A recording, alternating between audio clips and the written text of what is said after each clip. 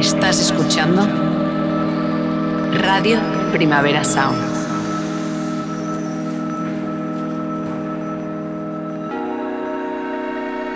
Estás escuchando Radio Primavera Sound. Proudly presented by Cupra. RPS.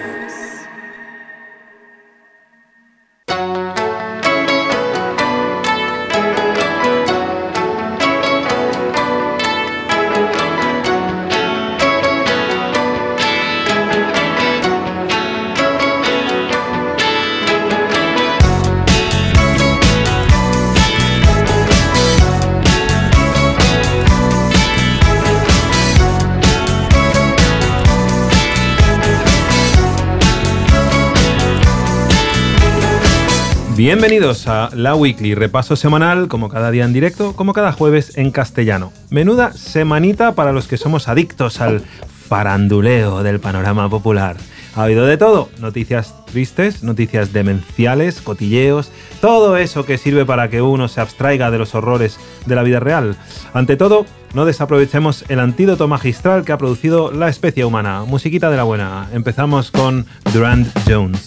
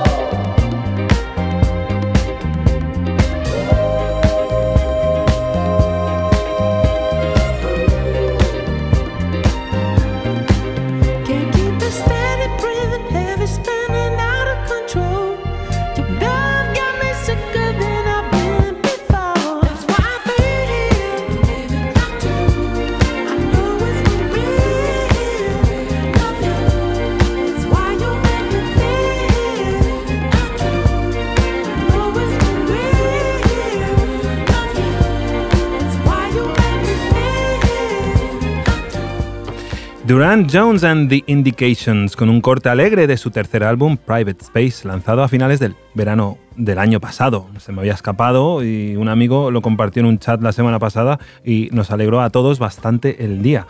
Hay veces que los grupos de WhatsApp sirven para algo positivo. Pero bueno, como habéis podido oír, esta es una de las bandas destacadas de Retro Soul, muy alineado con las propuestas de Leon Bridges, Curtis Harding o incluso el proyecto de Silk Sonic de Anderson .Paak con Bruno Mars. Esplendorosos. Un amigo comentaba, es como, esto podría ser un tema de Tame Impala también. O sea, Kevin Parker tiene esa parte también que le gusta mucho este funky soul así falseteado. ¡Viva falsete! Bueno, música que no caduca, como la pasta de miso, que aguanta en la nevera generaciones. Lo que sí podría ser un lanzamiento reciente es lo nuevo de la agrupación de Afrobeat basado en Londres, Kokoroko. Este es el single de adelanto de su esperadísimo álbum de debut. Se llama We Give Thanks.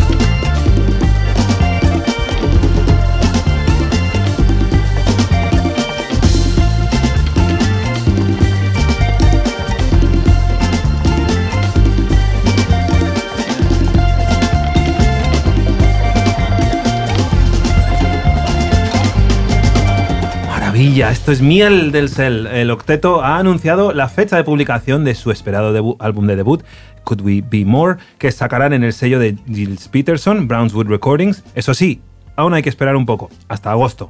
Es casi una virtud que se hayan tomado su tiempo, ya que les oímos por primera vez con ese EP que contenía la deliciosa canción Abusive Junction, cuya guitarra sonaba a caricias de un río manso ahí en la orilla. Eso salió en 2019. Estoy poético hoy. Había bastante expectación, pero no cayeron en las prisas que a veces instiga el hype de la prensa. Se han tomado su tiempo y veremos ese gran disco. Bueno, gran disco, no sé si será un gran disco, pero no dudo de que será un disco de altísima calidad, rememorando un poco ese afrobeat clásico como el de Fela Kuti o Evo Taylor y todas esas leyendas de esa gran música. Bueno, vamos ahora con una MC de Vallecas, Madrid, Flavia Beaca, de 35 años, que lleva más de 20 años rapeando. Escuchen.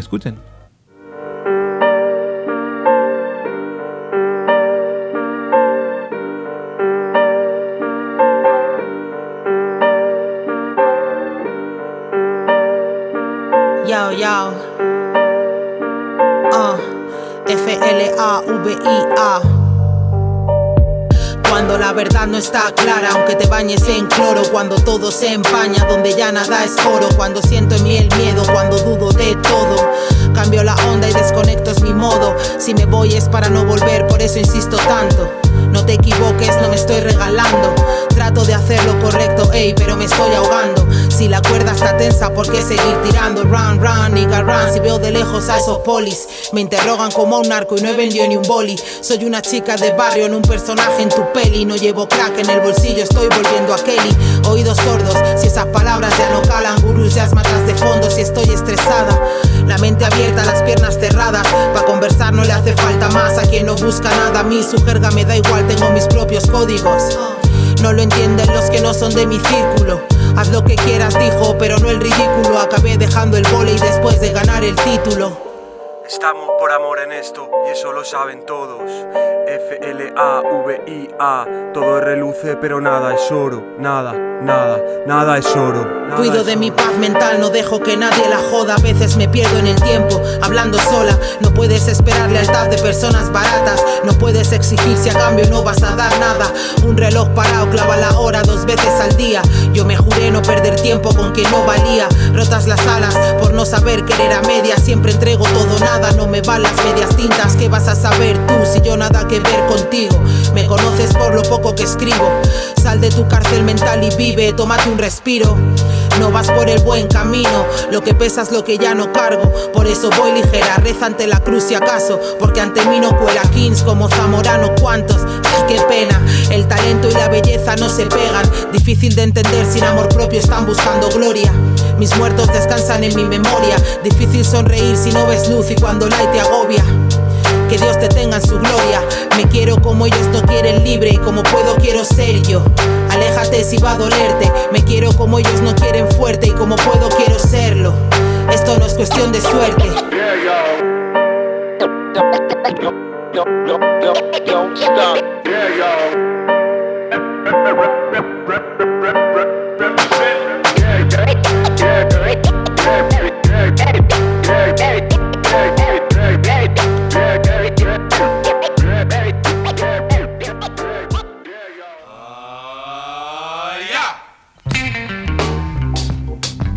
Cosas que pasan con David Camilleri.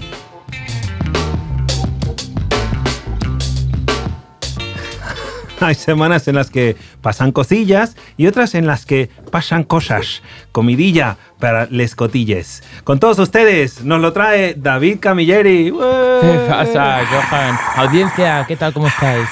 Estoy muy contento de estar aquí otra vez más. Yo también, tío. Cuando entras eres un enchufe de energía. Ay, qué bueno, qué bueno. Y eso que a veces vienes arrastrándote como una especie de figurante de The Walking Dead, en plan, ¿no? Ahí con tus charcos de pisos, tal, o cuando te cortan el agua y tal, pero aún así, tío, eres a ver, me pasan cosas, completas. Me pasan cosas y como dije hace un par de semanas, vengo aquí a contarlas, las que le pasan a todo el mundo y las que me pasan a mí, que pueden ser muy parecidas a las que le pasan al resto de las personas, pero significan una terapia, el compartirlas, como simplemente exteriorizarlo, pues me ayuda a superarlo y es lo que hay, tío. Somos personas, nos pasan cosas y no nos distingue tanto de esos casos que aparecen en los periódicos o las revistas o incluso en la tele que acaparan portadas y es como la gran noticia de esta persona le ha pasado aquello y tú piensas que nunca te podría pasar algo así. Sí. Pero nunca se sabe, Johan. A veces puedes ser tú esa persona ridícula que le pasa eso y aparece en el titular. Ya. Y luego aparece la panadera del pueblo y dice, es que siempre saludaba, era buena persona. Ya, claro. Ya, es que hay... Bueno, no quiero adelantarme y tal, pero es verdad que esa gente que cae tan bien todo el rato, como alguien del que vamos a hablar en breve... Sí, ¿no? Vamos a dejar una noticia para el final porque... A ver, sinceramente, Johan, esta semana estás estoy de luto. Estoy muy triste. Vienes de negro, bueno, siempre vistes de negro, pero hoy esta semana estás de luto y te entiendo. Bueno, que vista de negro no es producto de luto como tal, sino porque me gusta ir de negro, no hay más. Pero sí, es cierto, quizá ha pasado un poco desapercibido en esta casa, pero lo sabe prácticamente todo el mundo que está enganchado a la música y nada, comentarle, no comentar, pues simplemente el motivo de que esté triste es la muerte del batería de los Foo Fighters, Taylor Hawkins, que, bueno, básicamente era un ser de luz en todos los sentidos, y los que seguimos, ya no la banda, sino el rock en sí, los que estamos un poco enganchados a las guitarras, sabemos perfectamente la persona que era, lo que representaba en la banda y lo que representaba el que él estuviera en esa banda para todo lo que es el tejido del rock actual. Es decir, todos nos vienen a la cabeza los grandes referentes vivos, ¿no? Incluso muertos del rock. Algunos por unas cosas, otros por otras, pero Taylor Hawkins, si algo le caracterizaba, era esa sonrisa que luego pues todos sus colegas de profesión pues tuvieron unos minutos para reflexionar y compartir en público, ya sea en Twitter, entrevistas, lo que sea, pues que claramente era una persona de la que gustaba estar cerca, ¿no? Y bueno, es una pérdida enorme y estoy triste. De hecho, cuando me enteré el sábado por la mañana, te juro que lo sentí enormemente. Esa pérdida, tío, pérdida. Es que es algo en lo que me fijo mucho. Yo estoy obsesionado con gente, artistas, ¿no? A veces es artistas que son celebrities o artistas que no son celebrities, pero son muy conocidos por su obra, ¿no? Pero siempre me llama mucho la atención cuando pasó lo mismo con Chris Cornell. La cantidad de tributos de gente que no era necesariamente del ámbito del rock, sino gente, bueno, también porque era un tío que se codeaba, vivía ahí en California, en Hollywood o lo que sea, y yo qué sé, porque sus hijos igual iban a un colegio donde van actores también, yo qué sé, gente del mundo de la cultura y del espectáculo, todo el mundo rindiendo tributo de una manera que dices, tío, que tanta gente quiera compartir su pésame o su duelo, lo que sea. Exacto. Dice tanto de ese artista, de tío, tanta gente te quería, y eso debe de ser algo, ¿sabes? O sea, no hay... O sea, todo el mundo puede tener sus esqueletos en el armario o lo que sea, y más los rockeros de éxito y tal, no siempre hay alguna agua turbia en algún momento de sus vidas o algo, pero Hawkins es un poco como Chris Cornell, un tío que caía bien a todo el mundo y que de esa gente que entra en una habitación y cambia la energía hacia positivo. Sí, a ver... Johan, tú lo sabes, yo soy músico, toco la guitarra en un grupo de rock hace 13 años y obviamente pues siempre, ¿no?, nos fijamos en referentes del rock, y habrá el que se fije en la estrella y habrá simplemente, que es mi caso, que se fije un poco en las trayectorias, ¿no?, de los músicos, en la profesión, ¿no? Sí, sobre todo los que aguantan tantas décadas y, ¿sabes?, no han tenido que hacer cutreces para mantenerse. Sí. Exacto, bueno, básicamente aquellos que demuestran que, sobre todo, que es a lo que voy, que es lo que para mí era este muchacho, aparte de un enorme batería, simplemente que siendo Foo Fighters, que es una de las bandas de estadio, de las pocas bandas de estadio en activo, ¿vale? Porque hay muy pocas bandas de estadio de rock and roll todavía en el siglo XXI que toquen en estadios, Wembley y cosas así muy grandes. Y que son capaces de meter a público que no sean necesariamente ultra devotos del género del rock, sino... Y de muchas generaciones, incluso que no son fans. Yo no soy un fan de Foo Fighters, soy un seguidor, pero no soy un fan, ¿vale? Entonces, a lo que voy. Taylor Hawkins, lo que decíamos de que se compartían fotos, en plan el pésame de gente conocida suya, Taylor Hawkins pues se acercaba al grupo telonero, se acercaba a sus fans, tenía ese momento de humano que le caracterizaba y que realmente, por desgracia, no lo vemos tanto. Son inaccesibles los referentes, tanto para el mundo del deporte como el mundo de los actores y sobre todo los músicos. Hay mucho que tener en cuenta. Obviamente, pues puede ser un problema, ¿no?, estar tan cerca de tus fans, pues porque hay mucha gente, puede ser peligroso, te puedes atosigar y lo que sea. Pero es curioso que el chaval, con 50 años murió, estaba siempre cerca de su gente y se le veía incluso en los festivales en los que tocan como cabezas de cartel, el tío ahí en las pruebas y mientras está tocando 3 grupos antes que él, el tío, en vez de estar en sus camerinos calentando lo que fuera, estaba con su cerveza mirándolo desde el escenario, mirando el concierto. Y eso es la pasión real por la música. Es decir, me da igual la persona que yo aparente ser, sino es que yo directamente estoy conectado con ese músico que está tocando en el mismo lugar donde voy a tocar yo. El resto es fama, ¿sabes? Y eso a mí os juro que me hace conectar muchísimo. Y bueno, no quiero alargar mucho más. Creo que es suficiente. Quien quiera conocer un poco la figura de Taylor Hawkins, simplemente puede buscar su nombre en Google y poner una foto y ya verá la cara que tenía y lo que desprende. Yo siempre dije, tío, es que es igual que Dave Grohl en rubio, tienen como la misma nariz, ¿sabes? Como que se les pronuncia mucho los orificios nasales, la forma del cráneo, la sonrisa, los dos tienen esa sonrisa ultra exagerada de dos tíos que se lo están pasando tan bien. O sea, obviamente, pero lo que me rompió el corazón de cuando vi la noticia, me pasa como a ti. Yo nunca fui fan de Foo Fighters. Me gustan los singles, las canciones que ponían en la MTV. Everlong me parece un gran temazo. Me encanta pincharlo y todo. Pero era un grupo que, bueno, tampoco soy devoto. Pero cuando fui a verles en Madrid, en el año 2012 o así. Sí. Creo que es uno de los mejores conciertos que he visto en mi vida, de wow, de principio a fin una energía, y lo que me flipaba era que estaba tocando Taylor Hawkins y su hijo, que tendría unos 4 o 5 años, sentado en la base de la batería y tenía sus propias baquetas. No sé si tenía una mini batería también, pero él iba como imitando a su padre todo el concierto. Y dices, qué guapo, tío. O sea, life goal como padre de poder tener a tu hijo o hija, ¿sabes? Contigo todo el rato, mientras estás en tu momento más álgido, que es tocando esa batería, delante de ese público volviéndose loco. Y el niño ahí como con sus protectores de oídos, obviamente, los ¿sabes? De obra. Y dices, guau, tío, era como... Y entonces, cuando vi la noticia, es como, guau, tío, ese hijo, no sé si tiene más, si tiene varios hijos o algo. No lo sé, pero sé. Bueno, yo qué sé, ¿sabes? Sí, o sea, de hecho es una banda muy familiar, giran siempre juntos, la familia está cerca. Dave Grohl, cantante de Foo Fighters, pues viaja muchas veces con su familia cuando puede, e incluso una de sus hijas sale a cantar en directo. A veces hay vídeos en YouTube que Dave Grohl dice, oye, vente para aquí, y se canta un tema con ella. Sí, ¿sabes? ¿verdad? Sí, esto es... Bueno, no sé. A ver.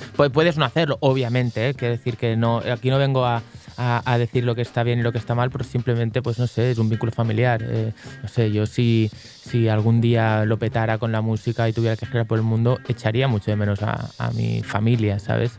Entonces está bien, ¿no? Estar cerca de los tuyos. No sé. Sí. Son valores que yo agradezco en muchos sentidos. Total. Y bueno, no sé, quizá podríamos cambiar un poco de tema. Bueno, sí, porque te lo voy a enlazar. Claro, Taylor era una de esas personas que caía bien a todo el mundo y según le veías en entrevistas, tal, siempre de buen humor. Otra gran estrella, muy, muy gran estrella, porque todo el planeta le conoce y más ahora, que siempre ha sido muy famoso por ser una especie de personificación del buen rollo constante y vaya donde vaya, era como un hype man, un tío que te anima a la habitación. Ha caído en gran desgracia esta semana, es el señor Will Smith. ¿Qué vienes a aportar a lo Will que Smith, a ver, 4 días después? Lamento a la audiencia de volver a escuchar este nombre, pero vamos, esto es que nos da para hablar, es muy gracioso el momento, pero me ha hecho pensar en el legado, tío. O sea, claro. No es una excusa tampoco que hayamos hablado de Taylor Hawkins como la gran persona que reconocemos, y no es una excusa que también seamos capaces de enlazar la noticia de Will Smith con el tema del legado. Sí. Es decir... Esta frase de El Caballero Oscuro, una de mis películas favoritas. You either die a hero or live long enough to become the villain. O mueres como un héroe o vives lo suficientemente como para convertirte en villano. Bueno, sí. La traducción es pésima, pero... Entiendo donde los tiros en plan de que la vida es tan larga que la puedes cagar muy fácilmente, ¿no? Es como que todo el mundo, sobre todo los hombres, a partir de cierta edad en las que estoy rondando, llega un momento que empiezas a patinar un poco y tío, la crisis de la mediana edad... Y no solo patinas, sino que además no te das cuenta de que tienes que como disculparte y estas cosas. Como que no te das cuenta que estás patinando, ¿sabes? Sí, Yo lo veo en gente mayor. Las lágrimas de Will Smith cuando acepta el premio ya de mejor actor, yo creo que eran lágrimas de locura, de momento me están pasando muchas emociones. Mi particular reflexión, ni siquiera es un análisis, es una reflexión, es que Will Smith Lo dije la semana pasada y aún no había pasado nada de los Oscars. Will Smith ha sido siempre ese personaje en todas las películas que quiere demostrar, porque ya sea el director, guionista o lo que sea, o le ven su cara, es ese actor, personaje que hace ese papel que nos tiene que dejar siempre la moraleja de que si te esfuerzas, lo consigues. Que si estás unido con la familia, vencerás.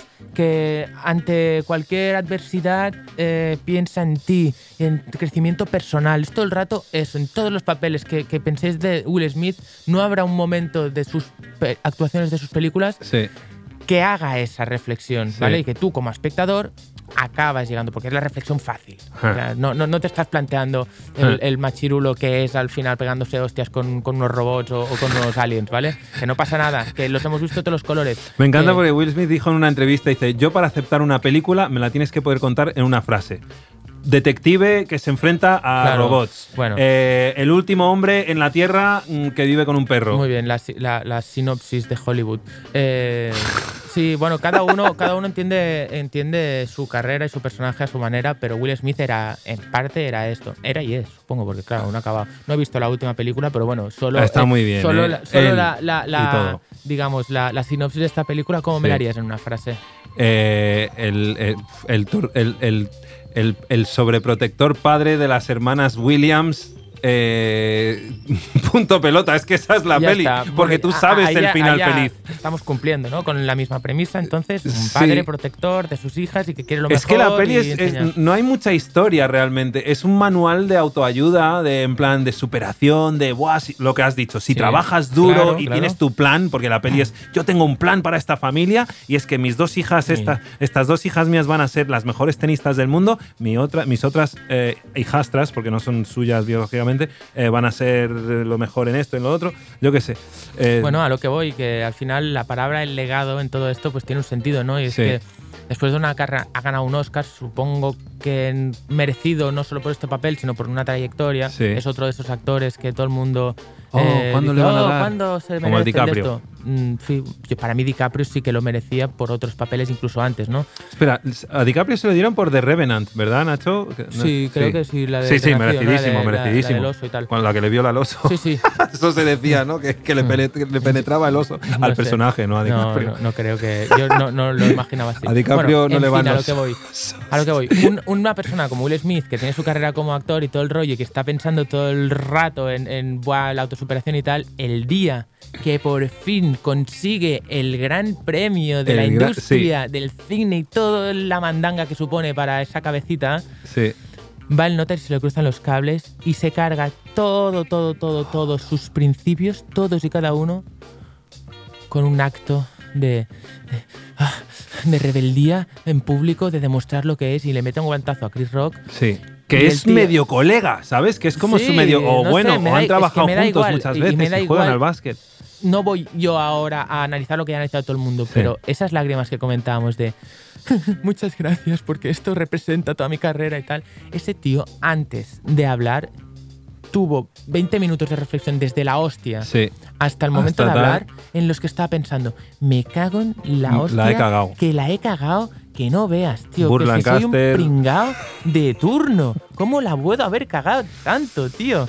Bueno, es la hostia de toda una carrera, tío, sinceramente. Will Smith, macho, lo siento mucho, pero igual tienes que volver un poco con tus tíos y aprender un poco más. Con el tío Phil, tío, porque que en paz descanse, el gran actor. Madre mía. Ahora se me escapa, pero bueno, mereció. Mira, yo que vivo para estos momentos, tío, el momento Denzel Washington y Tyler Perry, que me da un poco igual, pero bueno, para la comunidad afroamericana, Tyler Perry es un icono de gran éxito porque es un productor de unas comedias un poco chorras donde se viste de abuela y no qué sé, pero bueno, es como este negro tiene una isla privada, tío, y no hay muchos negros famosos que tengan su propia isla privada, entonces Tyler Perry, yes, whatever.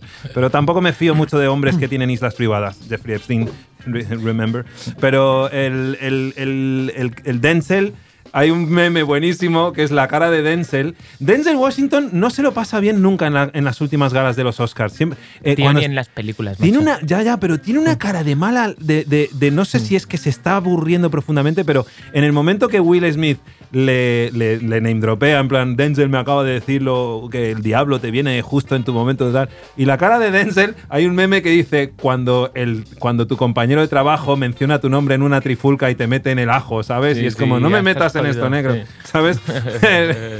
Pero me acuerdo de Denzel cuando estaba nominado hace varias galas por esta peli que hizo con Viola Davis, Fences, dramón que él producía y tal, ¿no? Que era basado en una obra de teatro que también había dirigido. La cara de mala, como de, tío, que habría algo pasando en su vida privada, igual que el tío no conseguía fingir que estamos aquí en los Oscars de buen rollo, da igual si no gano, tal. No lo sé. Pero bueno. Denzel Washington tiene una cara que a mí me da miedo, ¿eh? O sea, es una mirada, esas que yo no le pediría fuego, ¿eh? Una noche. Mira, Denzel Washington hace muy bien la mueca de cuando hizo el piloto de avión en Flight, es un alcohólico severo y hay momentos que se tiene que meter rayas de cocaína para quitarse la borrachera.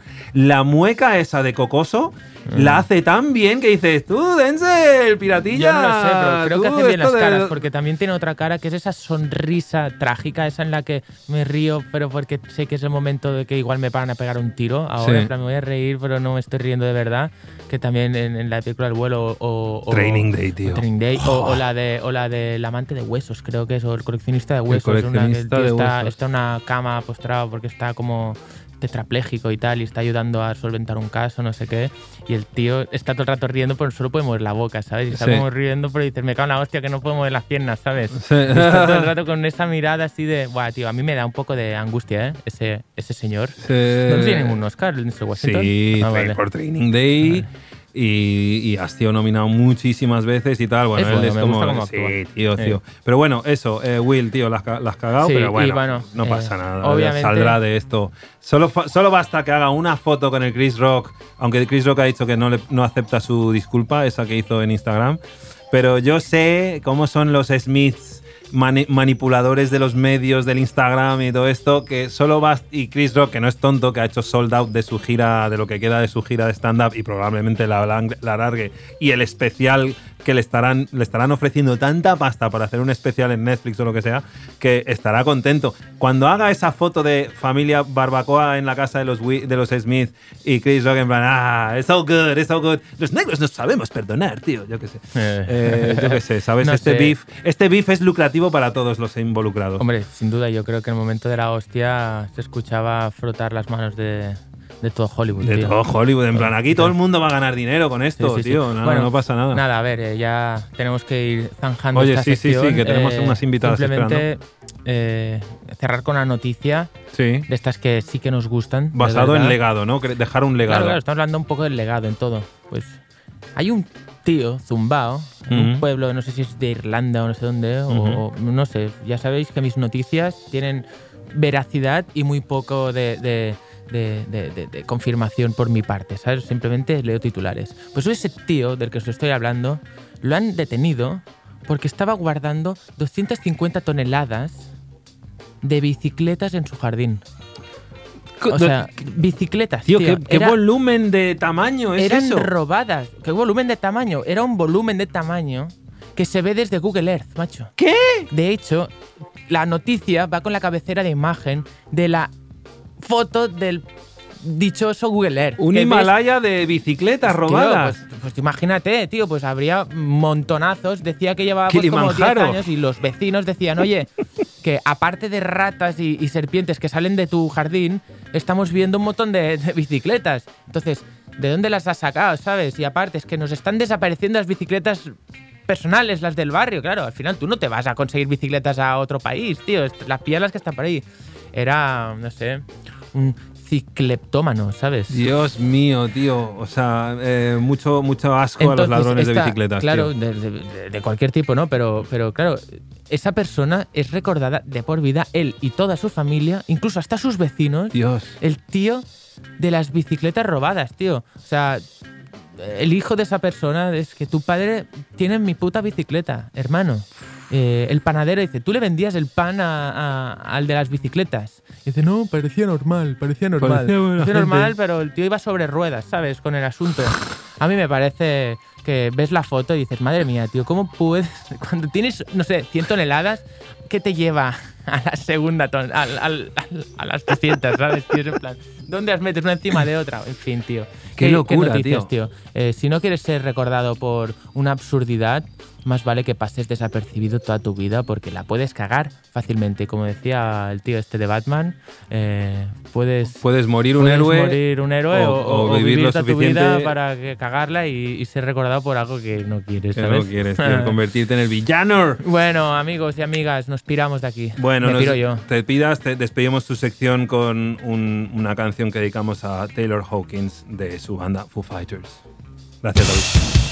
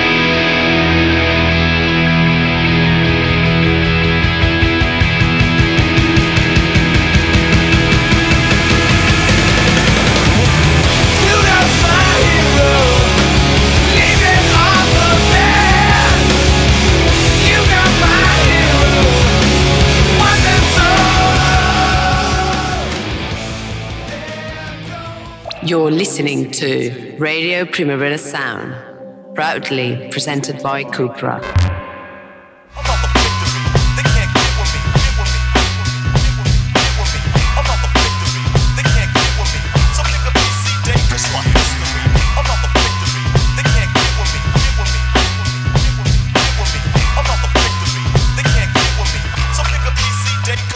Con mi culo en tu cara, el tiempo se para.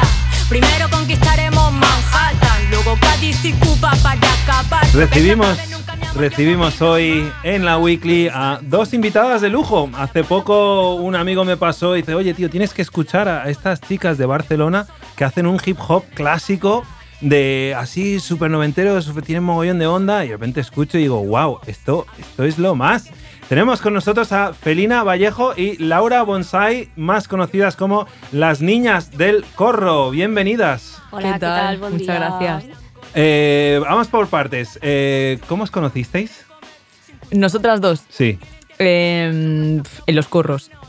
En los corros, en eventos aquí de Barcelona de rap, de batallas y demás. Y Sí. nos teníamos ya conocidas un poquillo de vista y demás. Y un día pues nos presentaron y hasta aquí.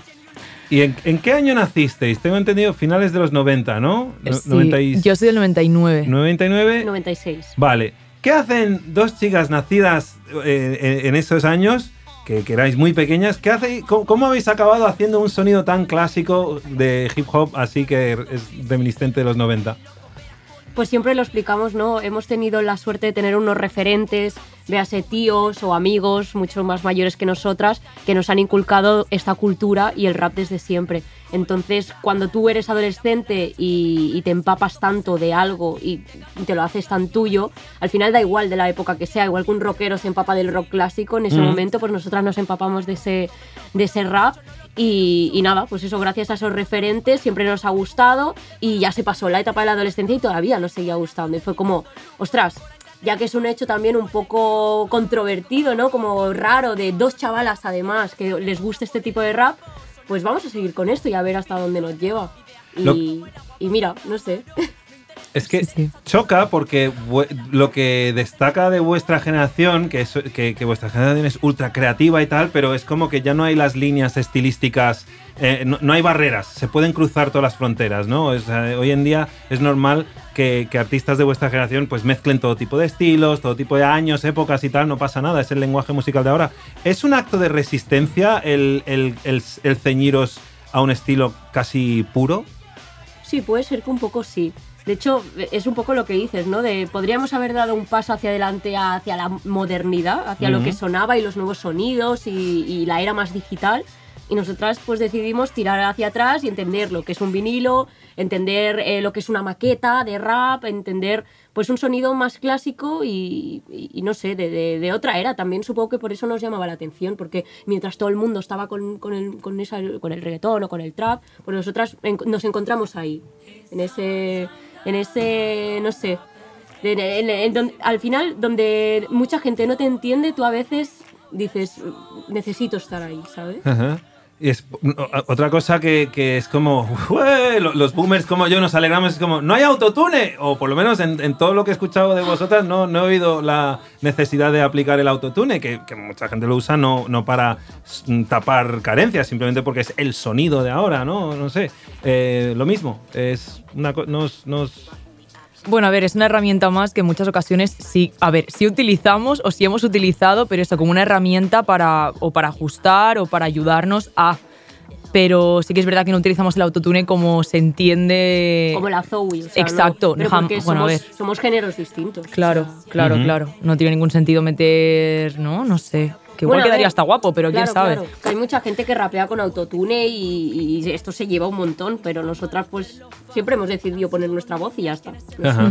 Otra cosa que me encanta es que lo hacéis con mucha naturalidad, es esta forma de rapear en Spanglish o Span French, ¿no? Que mezcláis francés, inglés. ¿Esto es una técnica para cuando no encuentras una rima en castellano, pues metes algo en inglés para salir del paso? ¿O es simplemente que...? A ver, depende. Lo que pasa que esto lo decimos mucho, ¿no? Que sí que es verdad que nosotras tenemos muchísimas referencias de, pues eso, de hip hop, de rap yankee, en realidad. Y cuando no paras de escuchar o no introduces en tu lenguaje muchísimo lenguaje de otro idioma y muchísima jerga quizás, ¿no? Muchísimos códigos, entonces pues también los utilizamos. Ajá. También los utilizamos y también pues un recurso muchas veces, ¿no? Depende. Hay veces que tú piensas quiero meter esto y lo metes y hay veces que te sales solo. Total, y también es verdad que sonoramente pues, es distinto. Suena mejor. Sí. No es lo mismo ahí fluir con tu inglés que fluir en castellano, ¿sabes? Que es como, no sé. O sea, que sí que está muy bien, pero... Sí, no, y suena, bueno, imagínate Fat Joe o Big Punisher, ¿no? Todos los raperos boricuas, ¿no? Cómo lo hacían con tanta gracia y tal.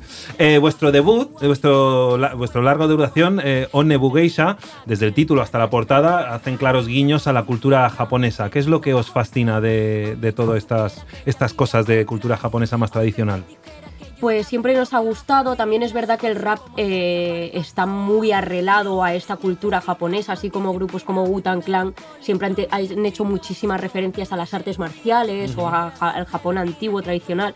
Y nosotras, pues intentando buscar diferentes conceptos para lanzar este primer disco, que es nuestra primera presentación a lo que es el mundo, encontramos lo que son las Onabu Geisha, que son unas guerreras del antiguo Japón que iban como un poco a contracorriente. Mientras había unas que se quedaban, pues las típicas mujeres que se quedaban en casa y cuidaban de la familia, ellas, aparte de hacer eso, también salían como a la guerra a luchar entre todos los hombres. Entonces quisimos hacer ese paralelismo con nosotras, con el rap, ¿no? Hemos tenido pocos referentes, por desgracia, pues no vamos a ir a otros géneros donde ya hay mujeres, vamos a cubrir pues estos huecos que si se pueden y nos dan la visibilidad, estar allí y para adelante. Incluso le dedicáis una canción a Tomoe Gozen, sí. Una de las legendarias figuras históricas del Japón feudal. Que queréis contarme compartir algún dato que os haya gustado mucho de lo que se conoce de la leyenda de Tomoe Gozen. Pues sobre todo eso, que tenían sus propias armas, ¿no? Sí, eso, que tenían su propio estilo de sus movimientos y su propio estilo de lucha, por así decirlo, ¿no? Ajá. Y eso como que nos fascinó un montón, que tenían, pues eso, era totalmente distinta la forma de luchar, las armas que utilizaban a las que utilizaban los hombres. Sí. Y nos quedamos un poco con nuestras... Claro. ¿Sabes? ¿Quién va a llevar tío? Aquí un clip venenoso en el pelo? Pues una mujer, pues, ¿sabes? Claro, y te va a matar. Sí, sí. Eso pues era como, necesito ser eso. Luego también el ingenio, ¿no? Por lo visto, ¿cómo se llama? La lanza esta tiene un nombre. Lo tengo aquí apuntado. La que utilizan ellas. La naginata. La naginata que permitía que pudiesen primero derribar a caballeros, ¿no? Samuráis caballeros que iban montados a caballo. Y también enfrentarte a lo mejor a un hombre que tenía una fuerza física superior, pues la lanza con la distancia y tal permitía, ¿no? Claro, poder impactar con fuerza y a distancia, ¿no? Mantener muy, muy listas las Onabu Geisha. Unas máquinas. Sí. Qué pena no poder viajar en el tiempo, ¿no? Bueno, algún día quizás se consigue para poder verlo desde la distancia. O no, yo qué sé, igual vas y te cortan la cabeza en 0, Claro, guerra, no sé. ¿Cuál es vuestro proceso creativo? ¿Escribís letras sobre blanco o vuestro DJ que está aquí con nosotros os pasa bases y trabajáis sobre esto? Depende mucho. Hay distintas formas de crear y esto también lo hemos explicado alguna vez, y es que a veces, pues yo qué sé, ese Delgado nos pasa algún beat, nosotras lo flipamos, yo qué sé, igual Laura empieza a escribir algo o con una idea, desarrolla un concepto, me lo enseña, empiezo yo a crear el mío, o muchas veces creamos conjuntamente, pues nos juntamos los tres, Sergio nos enseña algo, nosotras empezamos a desarrollar un concepto de cero las dos. A veces pues soy yo la que crea el concepto primero y lo compartimos y lo desarrollamos juntas. Al final siempre, sea de quien sea el inicio, acabamos desarrollando lo que es el tema nosotras dos juntas y junto a ese Delgado cuando es el que produce el tema. Así que no sé, es distinto porque como no estamos juntas todo el día, a todas horas, claro. A veces pues yo qué sé, que casi, no, pero casi. Si a una se le llega la luz, pues... Claro, y también que al final nos pasan cosas distintas. Y si yo por la tarde he quedado con un chico y me he inspirado y me escribo algo, pues ya se lo paso a ella y ella se recrea también en esa situación o viceversa. Sí. Y personalmente, ¿tenéis alguna técnica? ¿Sabes cuando tienes bloqueo y ay, no me sale algo y te frustras porque hoy quiero sacar un tema? ¿Tenéis, no sé, algún tipo de ejercicio o algo que os estimule un poco la creatividad a cada una? ¿Cuál es vuestra...? Yo es que cuando no sale tampoco lo esfuerzo demasiado porque pienso que forzarlo es como quitarle esa magia, sí. Pero si siento que no sale o me siento como un poco, pues eso, que no fluye, yo escucho bastante música, pero porque me abre la mente de repente decir, vale, ok, pues te inspiras de otros artistas o lees o ves alguna peli que te mole, ¿no? Algo así. Buscas como la inspiración en otros lugares porque muchas veces si te encuadras en tu cabeza no tiras, no sales. No, es verdad, no suele funcionar. Sí, a ver, yo lo que sí que es verdad es que no forzarme, pero sí intento ponerme cada día ni que sea para para no perder tampoco la práctica, ¿sabes? O de hacerlo siempre cuando estoy inspirada, porque no siempre estás inspirado. Entonces intento ponerme o escuchar diferentes bases, o como ha dicho ella, escuchar música de otra gente me inspira mucho, o verme una película también por la noche, y luego tengo ahí mis paranoias y mis ollas mentales, pero sobre todo el escuchar un trabajo entero de otra persona que hace rap es lo que digo, vale, perfecto, ya tengo ganas y fuerzas para ponerme yo con esto. Habéis mencionado que os conocisteis en los corros, ¿no? Que, sobre todo los que se hacían en el MACBA, ¿verdad? Sí. Esto tengo entendido. ¿Os intimidaba ese punto, el ver? Porque claro, es muy testosterónico, ves a muchos chavales diciendo muchas burradas y muchas amigas siempre me han dicho, yo nunca me sentí como que, mira, prefiero no meterme en ese bar porque puedes pillar mal, ¿no? Claro. Verbalmente, yo qué sé, como que tienes que tener una autoestima a prueba de bombas. ¿Os intimidaba o no sé, qué relación teníais dentro de esos corros? La de público. ¿Qué va? Sí, la de público. Intimidación cero. Nosotras tampoco hemos entrado nunca por eso, porque no nos sentíamos cómodas como para entrar. O sea, sí que es verdad que siempre nos hemos quedado desde fuera, pues viendo, observando, aprendiendo. Pero tanto como para entrar, era como, si es que voy a entrar y me van a decir siempre las 4 cosas que me tienen que decir por ser una piba, así que creíamos que tampoco era un espacio en el que nos sintiéramos cómodas, seguro para nosotras, y por eso tampoco nos llamaba la atención de esa forma, ¿no? Y que nosotras tampoco hacíamos rap para batallar, ¿sabes? Claro, es muy distinto. Yo no voy a estar insultándote durante 1 minuto cuando a mí lo que me gusta es ir a mi casa y escribir sobre lo que me pasa y hacer metáforas sobre mi vida y mis cosas. Entonces no hemos entrado nunca en los corros por eso, porque al final todo era me cago en no sé quién y me follo a no sé quién. Claro, que al final íbamos a esos eventos porque eran los eventos que había. Sí, era lo único que había de rap. En los que un poco entrabas en contacto directo con la cultura y con la peña que formaba parte de la cultura. Si en vez de una batalla cada fin de semana hubiese un concierto cada fin de semana, hubiésemos ido igualmente, ¿sabes? Así que era como un poco pues la vía que había aquí en Varna quizás para tener un contacto directo con la cultura y con su peña. Claro. Y sí que se hacían muchos eventos de batallas y luego concierto de alguien. Pero concierto solo, y también siendo tan pequeñas era como, no podemos ir a Razmataz a ver a Betotman porque tengo 12 años, ¿sabes? Sí, tío, eso me va a quedar no sé para cómo siempre. Me voy a colar. Pero sí, bueno, sobre todo eso, batallas de la calle y bueno, cara, es todo otro formato distinto que no existía entonces, ¿eh? Pero nosotras nos bajábamos a la calle con los colegas pues comiendo pipas y rapeando. Y aprender. Sí. Yo flipo. Yo cuando he visto congregaciones debajo de un puente, no sé cuántos cientos de chavales ahí, dices, wow, qué sano, ¿no? Están ahí todos trabajando el coco y tal, y bueno, y sí, dicen burradas, pero es, bueno, risas. Pero ese es un debate que he oído mucho en programas de hip hop y tal, en plan, hay veces que como que si no sabes hacer freestyle o tal, como ¿creéis que eso resta puntos a un MC? Si no eres capaz de tal. A ver, yo creo que todos los MCs en menor o mayor medida podemos hacer freestyle y estamos capacitados para hacerlo, pero más que nada porque a la hora de escribir, aunque tú lo escribas, el coco te está funcionando igual, aunque no lo verbalices de la misma forma, ¿no? Tú estás escribiendo y al momento se te están ocurriendo rimas, ¿no? Otra es la capacidad de ponerte delante de un público, hacerlo, pues no sé si se me considera menos MC por no hacerlo. Pues bueno. Pues vale, chaval. ¿Qué decirte? La verdad, me da igual. Me da absolutamente lo mismo. Porque ya no es solo la capacidad que tengas de hacer unas rimas, sino es hacerlo delante de gente, sentirte tú seguro para hacerlo y con una capacidad, bueno, como con el de esto de vale, me están juzgando, que eso también es muy importante, ¿no? Y aquí, en directo, en vivo y en directo, no sé. Sí, a mí me encanta improvisar, pero en privado. O sea, sí que es verdad que en público, pues no sé, entre que me pongo muy faltosa y que todo el mundo me está mirando ahí, yo qué sé, es que a saber lo que puedo llegar a decir. Entonces prefiero como hacerlo en un petit comité, entre amigos, o si estamos borrachos o lo que sea, y ya está.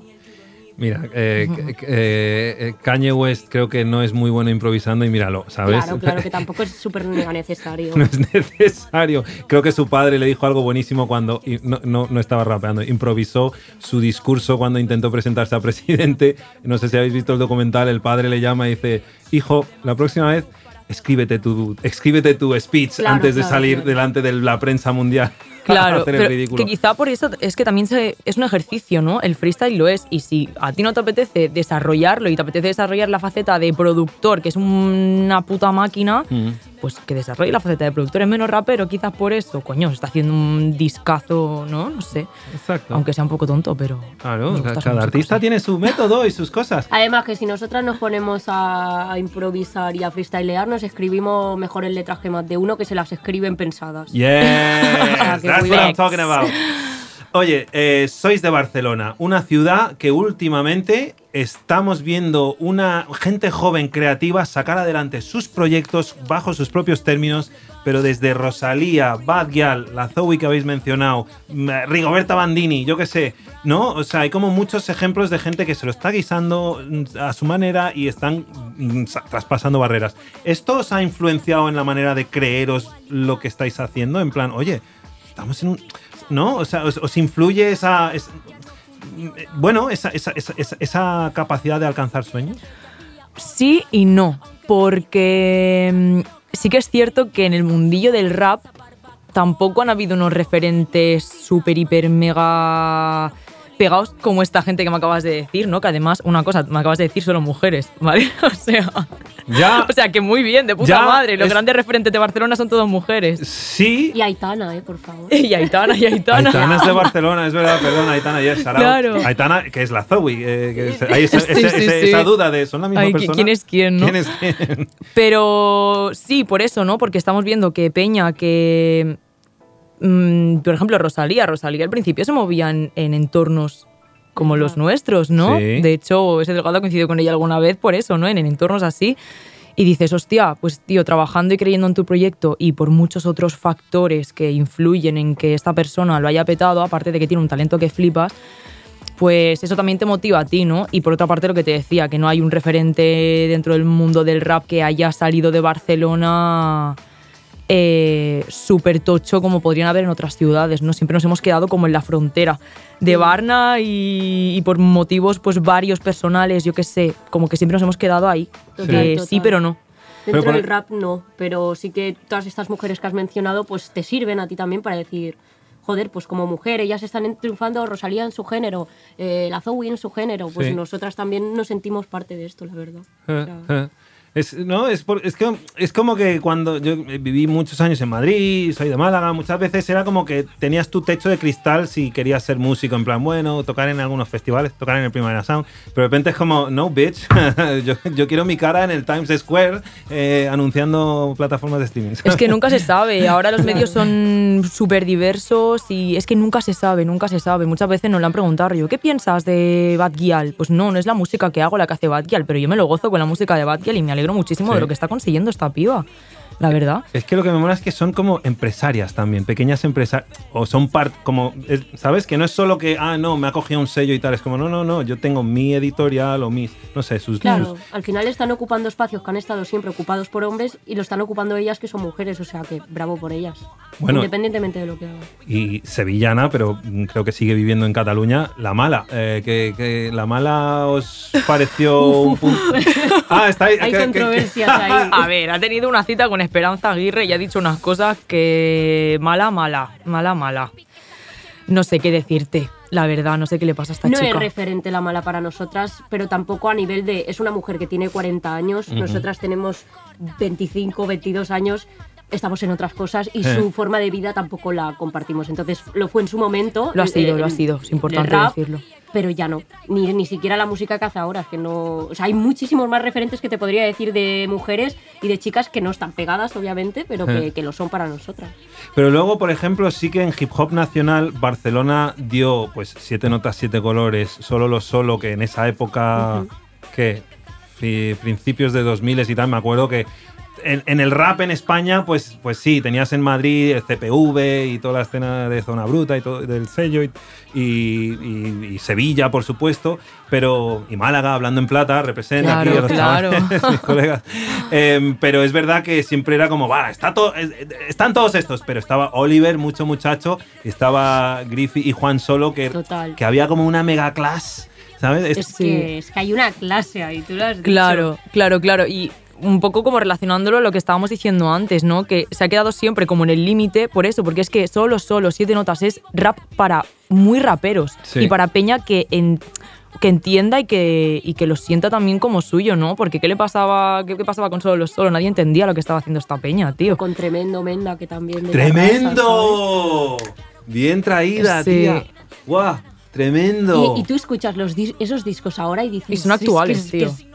Es atemporal, es brutal, no sé. Y mira, otra que se me olvidó mencionar, que casualmente es mujer, pero también fue la primera... La Suga Uva. No, iba a decir, bueno, una de las primeras que... Ariana Puello. Sí, Ari, yo me acuerdo cuando sacó un tema con el Mesui, era como, guau, ¿esta tía quién es? ¿Sabes? Le hizo un feature y tal, y de repente era como todos ojos puestos en Ari y no había más raperas en ese momento.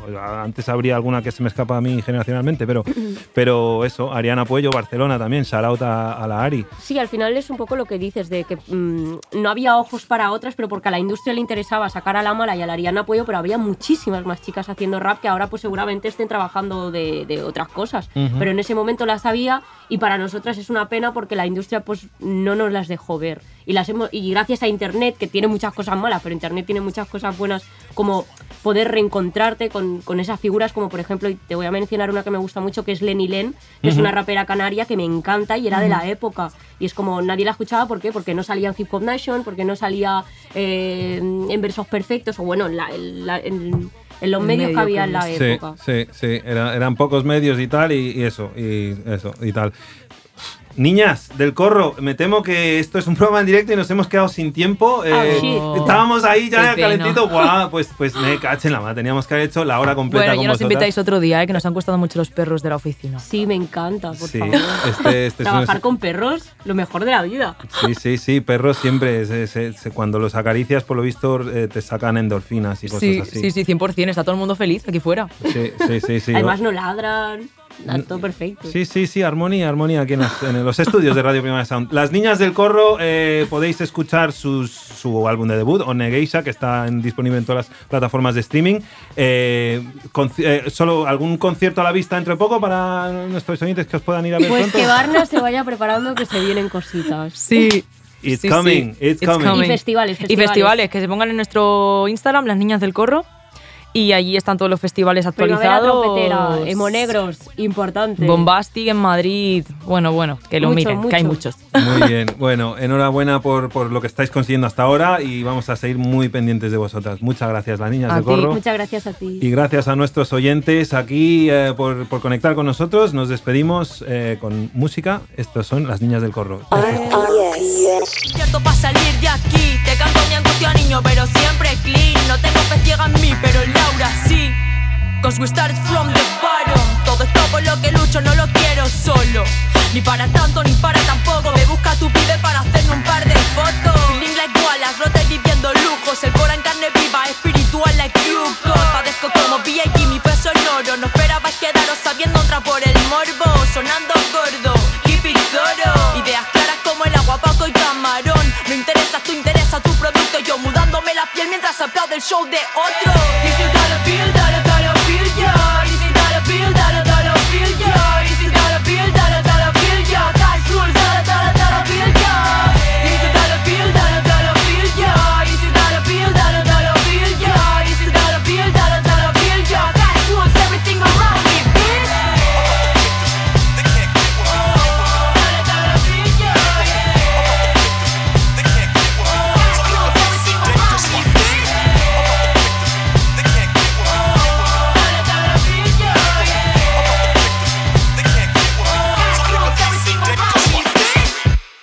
You're listening to Radio Primavera Sound, proudly presented by Cupra.